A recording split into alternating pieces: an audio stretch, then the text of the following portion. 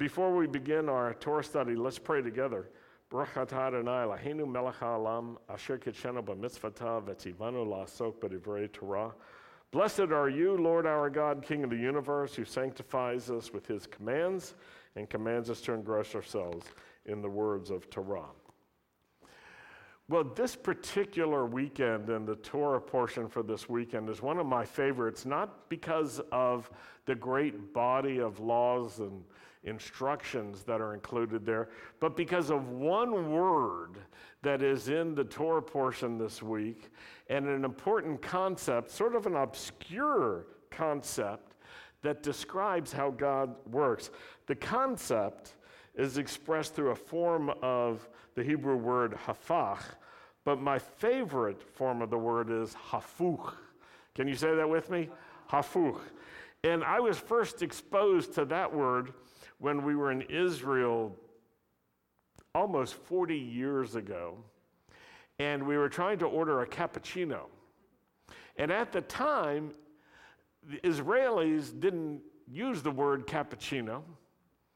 They used another word, or another phrase, cafe hafuch, upside down coffee.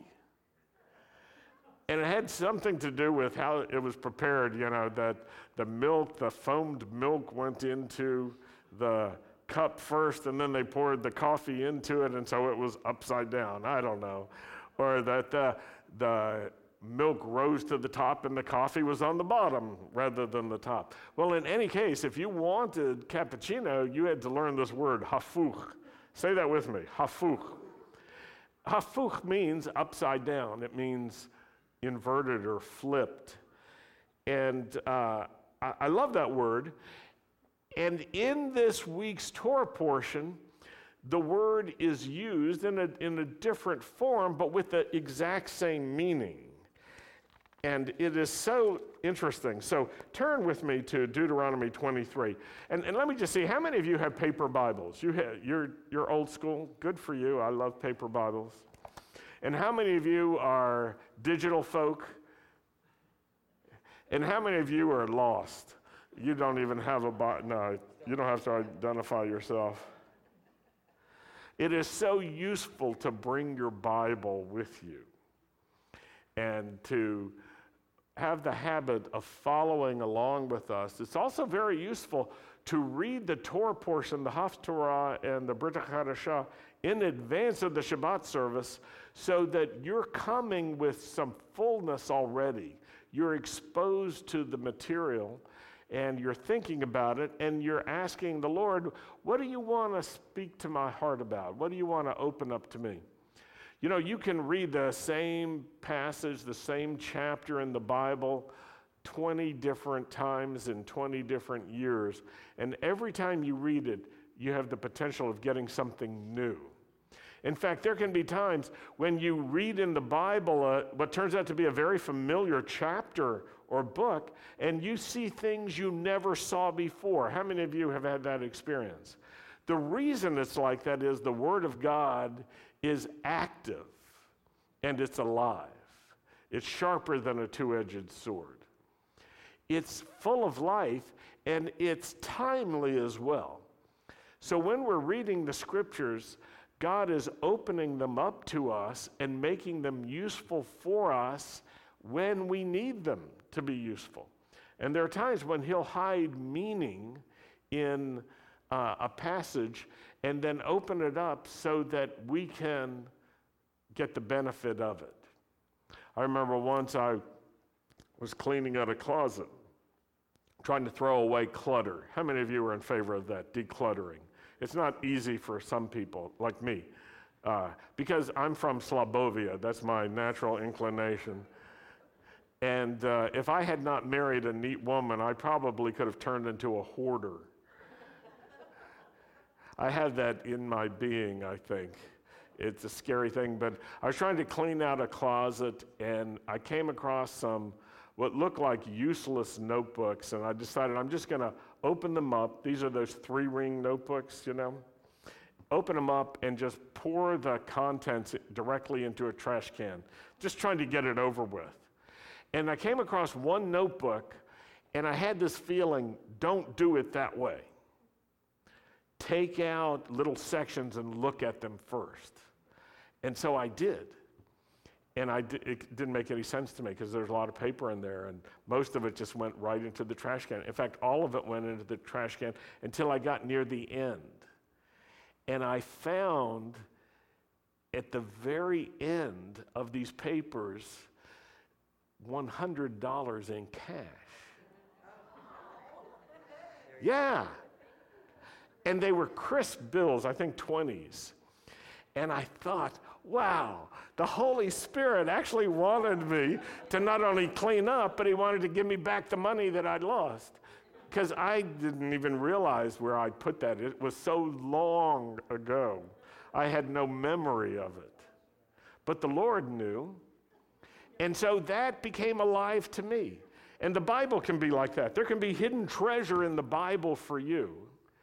And if you have the habit of reading in advance, week by week as we read together, and also reading on your own day by day, you will discover things that are hidden in the scriptures for you.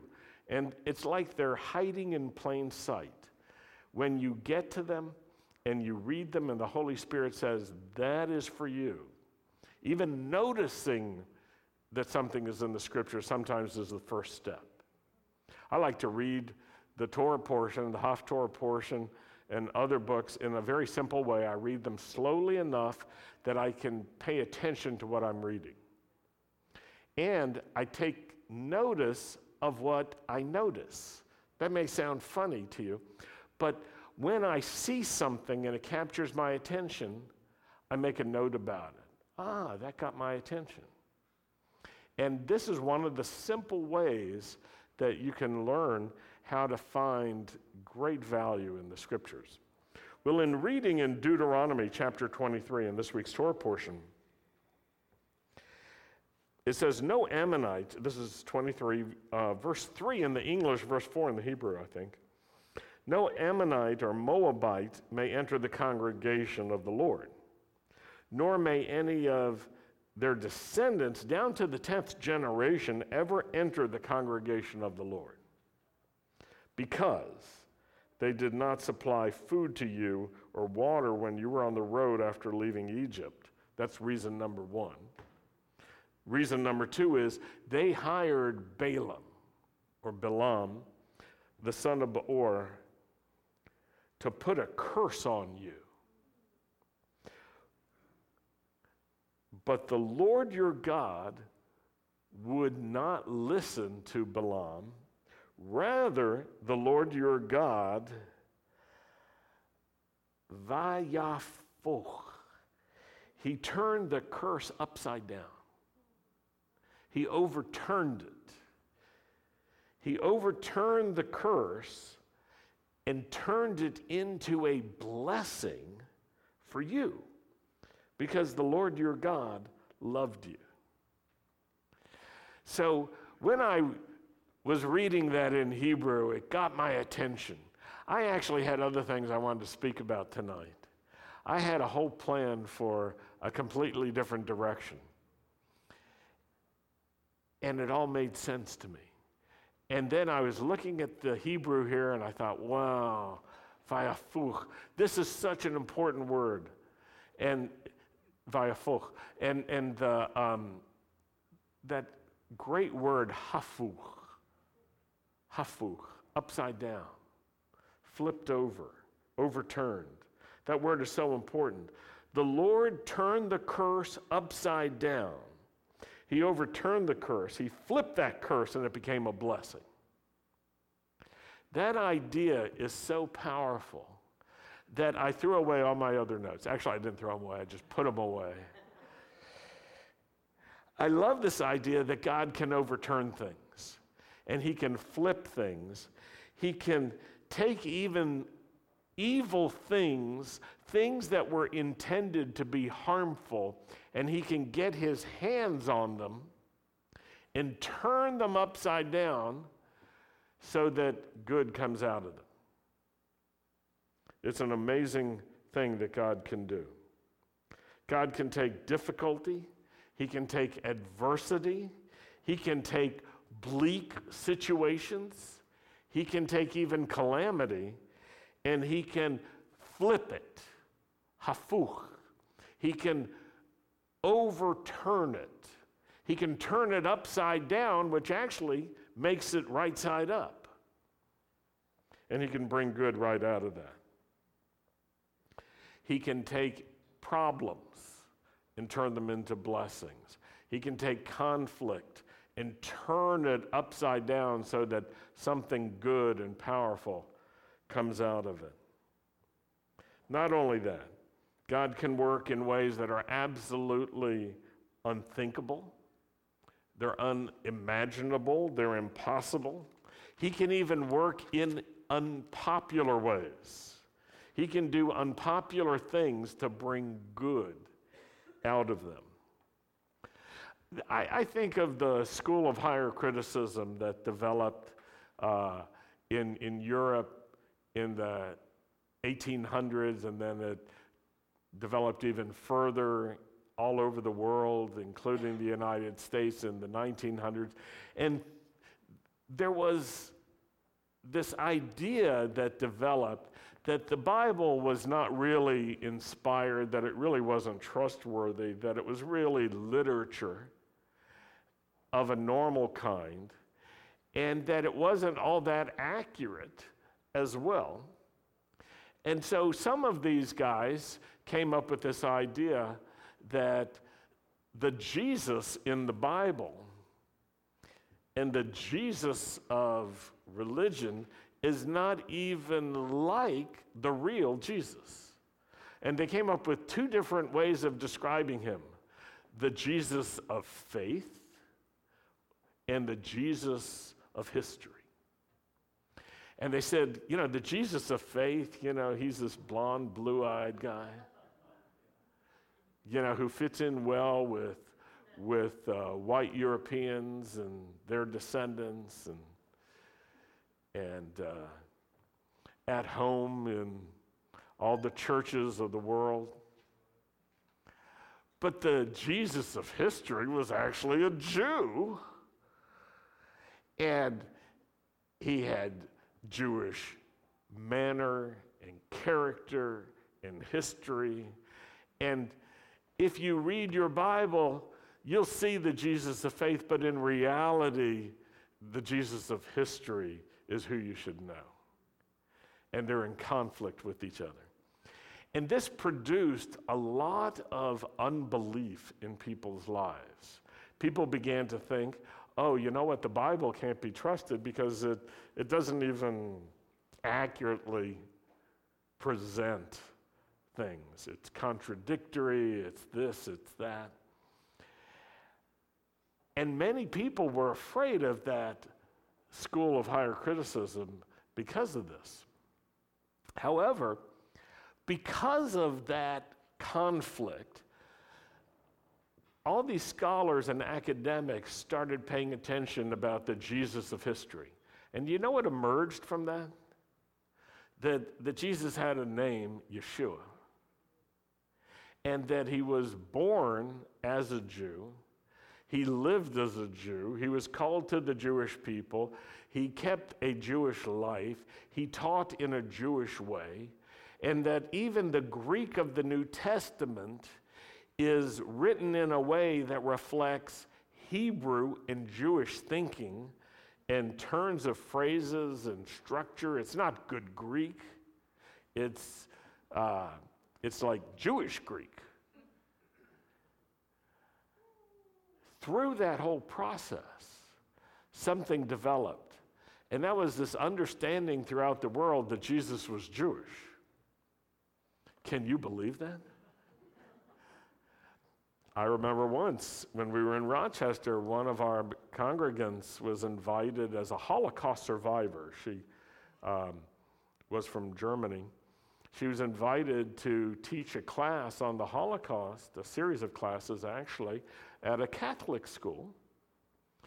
And so she went to the school and she started her lessons with the same statement each time, with this sort of heavily Germanic accented English. And she said, Jesus was a Jew. And the kids in the class had the same reaction every time. It was like, and I remember this one particular year where she said this, and some of the kids turned to their teacher, who was a nun, and said, "Sister," I don't know what her name, "Sister, tell us the truth." And she said, "It's true." And they're like, "Oh." It wasn't necessarily good news for these kids, but they were there to learn. And this was a way for them to learn. Sometimes people aren't happy learning the truth, but they need to still know the truth, right? Because the truth will set you free. So because of higher criticism, because people saw the conflict between the religious forms that Jesus was taking in many places versus the historical reality of him, that caused the development of understanding about who he really was to grow stronger and stronger, which meant his true Jewishness developed and became a matter of common understanding in these days. Now, through that process, something else happened, which is people like us began to see that there's not conflict between the Jesus of faith and the Jesus of history, that in fact you can have your faith in Yeshua, the Messiah, the Jewish Messiah. And then, instead of these two worlds and two different pictures being at odds with each other, they converge and they integrate. Now, there was a time when people could not imagine that anything good could come out of higher criticism. And yet, the recovery of the Jewishness of Jesus is one of the good things that came. And in fact, the general awareness in the modern Christian church all over the world that Jesus was a Jew and that God still has an interest in love for the Jewish people actually accelerated because of the controversies that had to be worked through that whole process. Now, that's an example in my mind of hafuch. God brought something good out of what was meant for harm. What was meant to erode faith actually developed faith. What was meant to cause people to have less confidence in the scriptures actually worked in the opposite way and has caused us to understand that the scriptures are very reliable. Now, once you get that, once you get this idea that God can flip things upside down, then the world and all of its craziness becomes less problematic to you as a believer, because you know this, that God always has the upper hand. And he can always have the last word. He can always get his hands on something, and he can turn it so that something good comes out of it, even if it was meant for harm. Because of this, you don't have to have a victim's mentality, even if you have been a victim of other people's evil actions. Because you know this, God can take even our wounds and use them for good. In the way that we suffer, we can show mercy and compassion to other people. How? Because God comforts us, we can then comfort others. Do you see how that works? If you get this, God's not against pain. He can even use pain to bring good. Then you understand something about how he can work in an upside-down way. Think about this.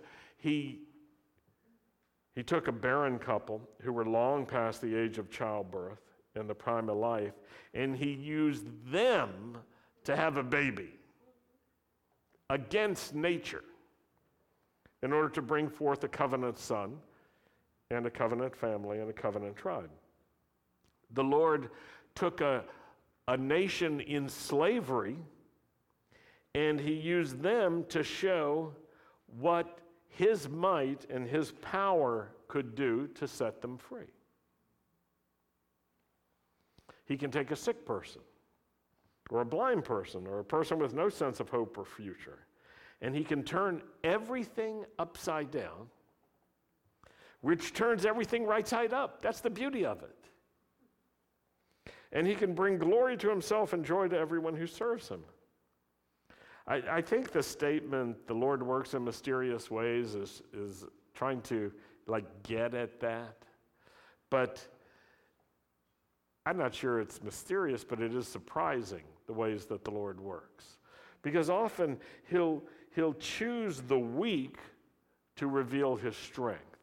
He'll choose the foolish to reveal his wisdom.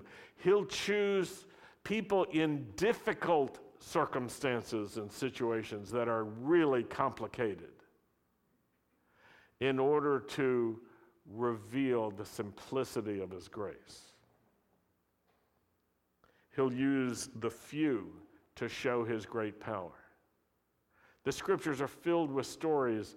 Gideon's story, the story of just one man, Samson, or the story of another who did something great, the story of Elijah, who stood up against the prophets of Baal.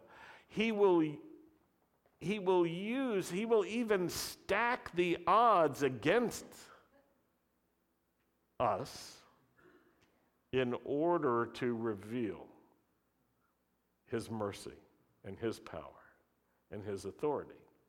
And when you realize that, when you study the scriptures and you say, wow, he does that a lot, it helps you understand the craziness in your own life, like what's going on.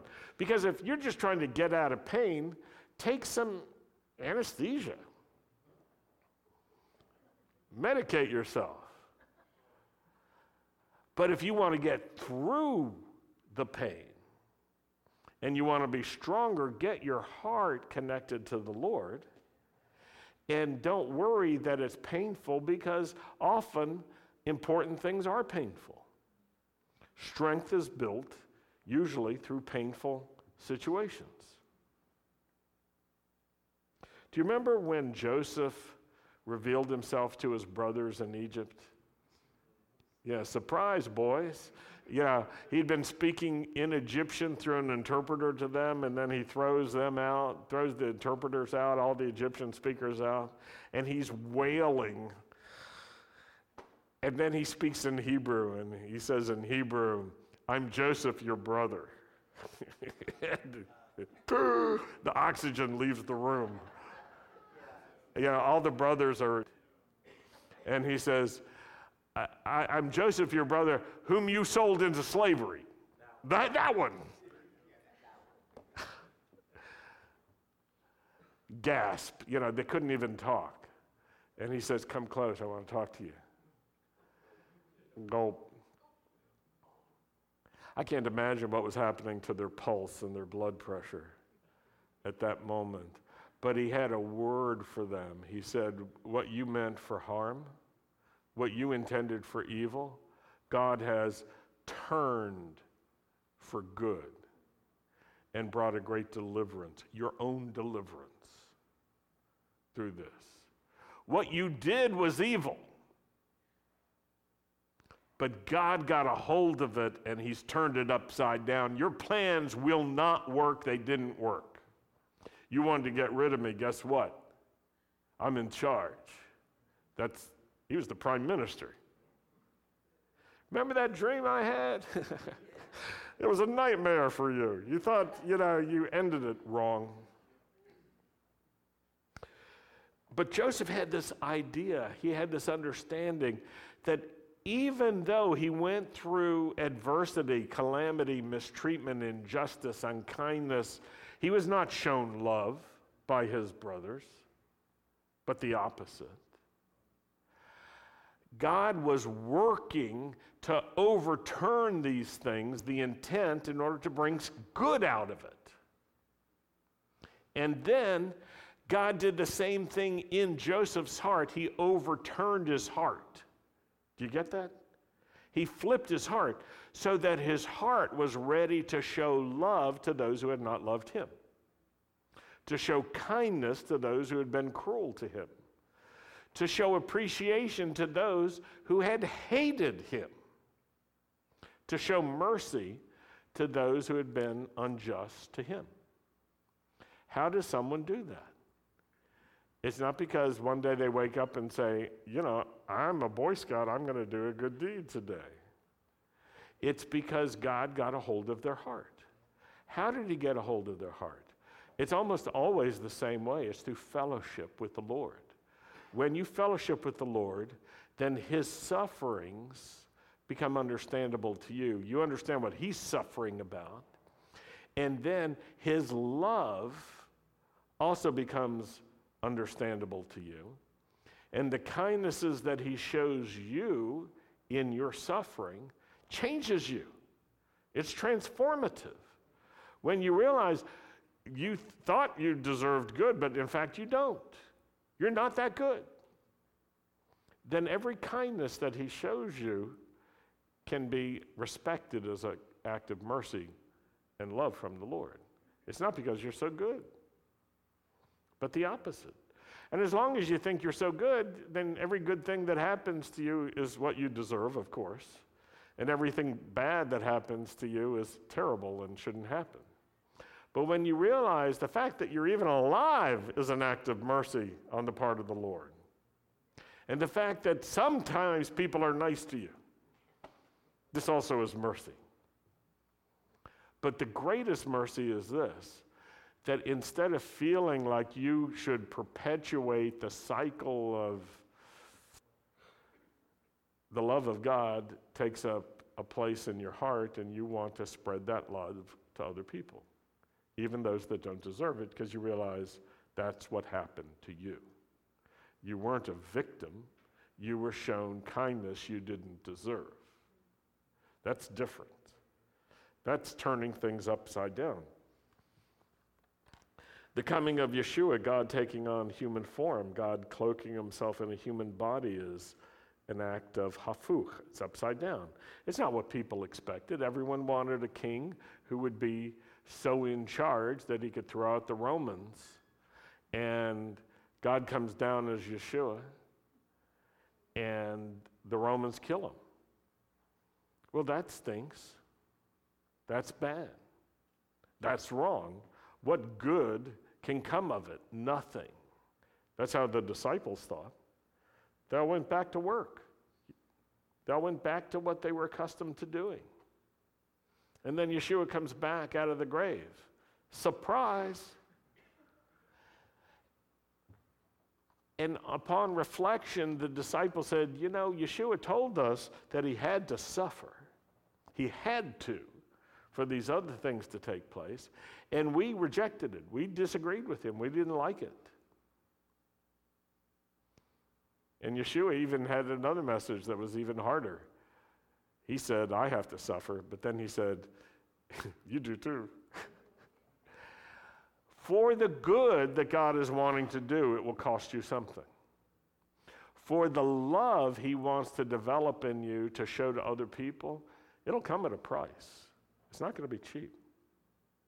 The suffering of Messiah, the death, the burial, the resurrection is an example of hafuch. God turned all the evil intentions and plans upside down. He flipped them. And through the resurrection, God overturned and defeated the power of sin and death. And he took death and sin he took on death and sin so that we could be redeemed from them both, because we couldn't do it ourselves.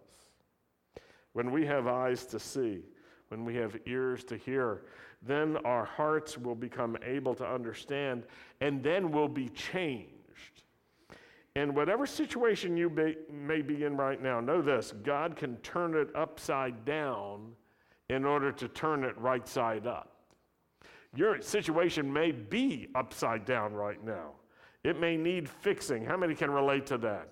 Yeah, I got something upside down here. I need it fixed. It's upside down, and when God gets his hands on it, he'll flip it, and then it'll really be upside down. But then the good will come out of it.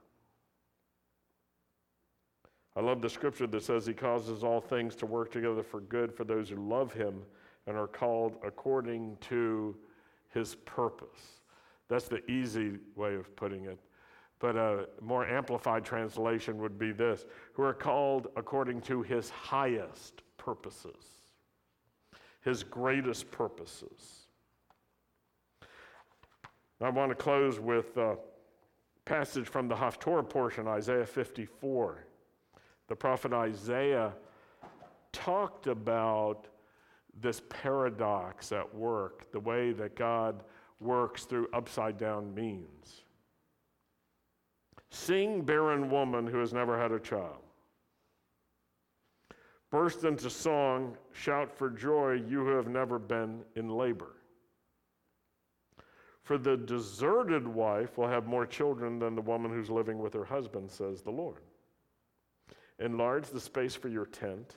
Extend the curtains of your dwelling. Don't hold back. Lengthen your cords. Make your tent pegs firm, for you will spread out to the right and the left. Your descendants will possess the nations and inhabit the desolated cities. Don't be afraid. You won't be ashamed. Don't be discouraged. You won't be disgraced.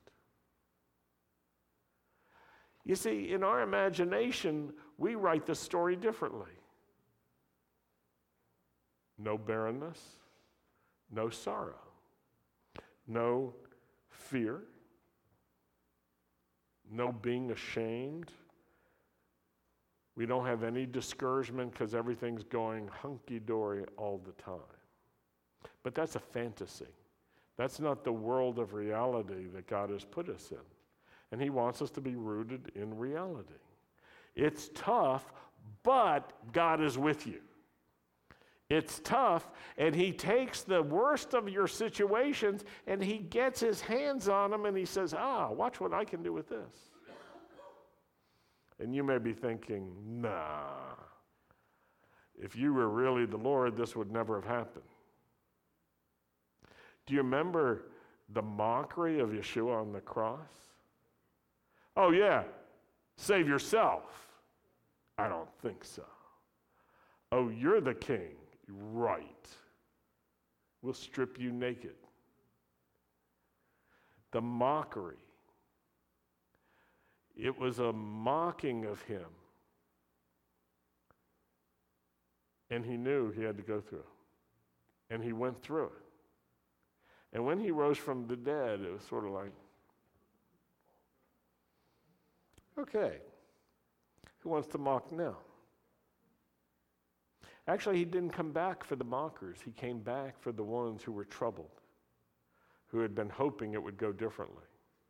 And he showed his faithfulness to them. And he worked things out for them. And those people were so changed when he was raised from the dead and returned that they lived for him even after he returned to heaven. And because of their faithfulness, through all that adversity and difficulty, we're here today in that long line of people who have stayed faithful in challenging circumstances.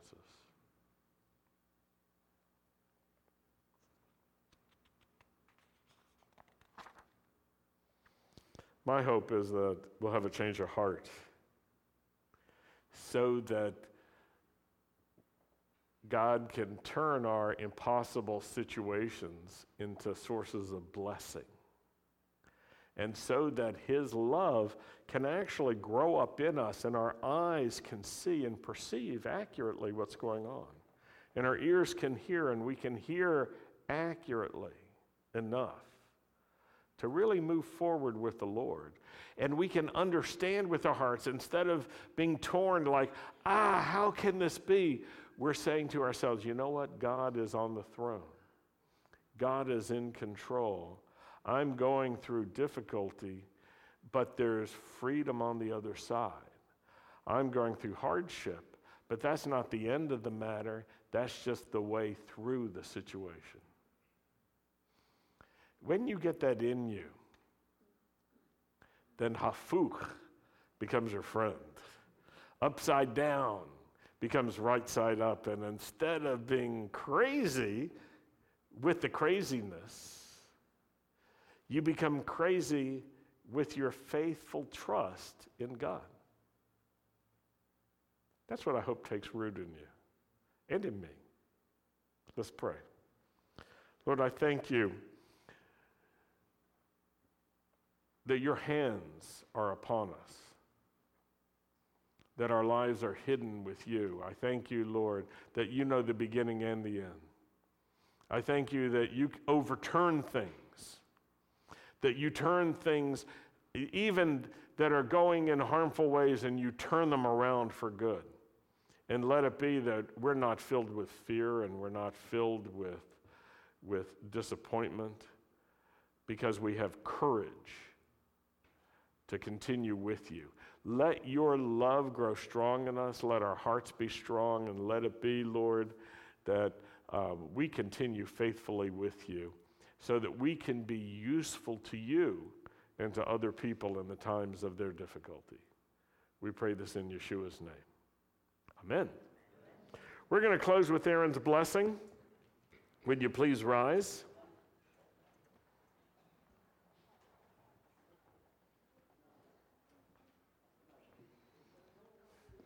Hey, Rabbi.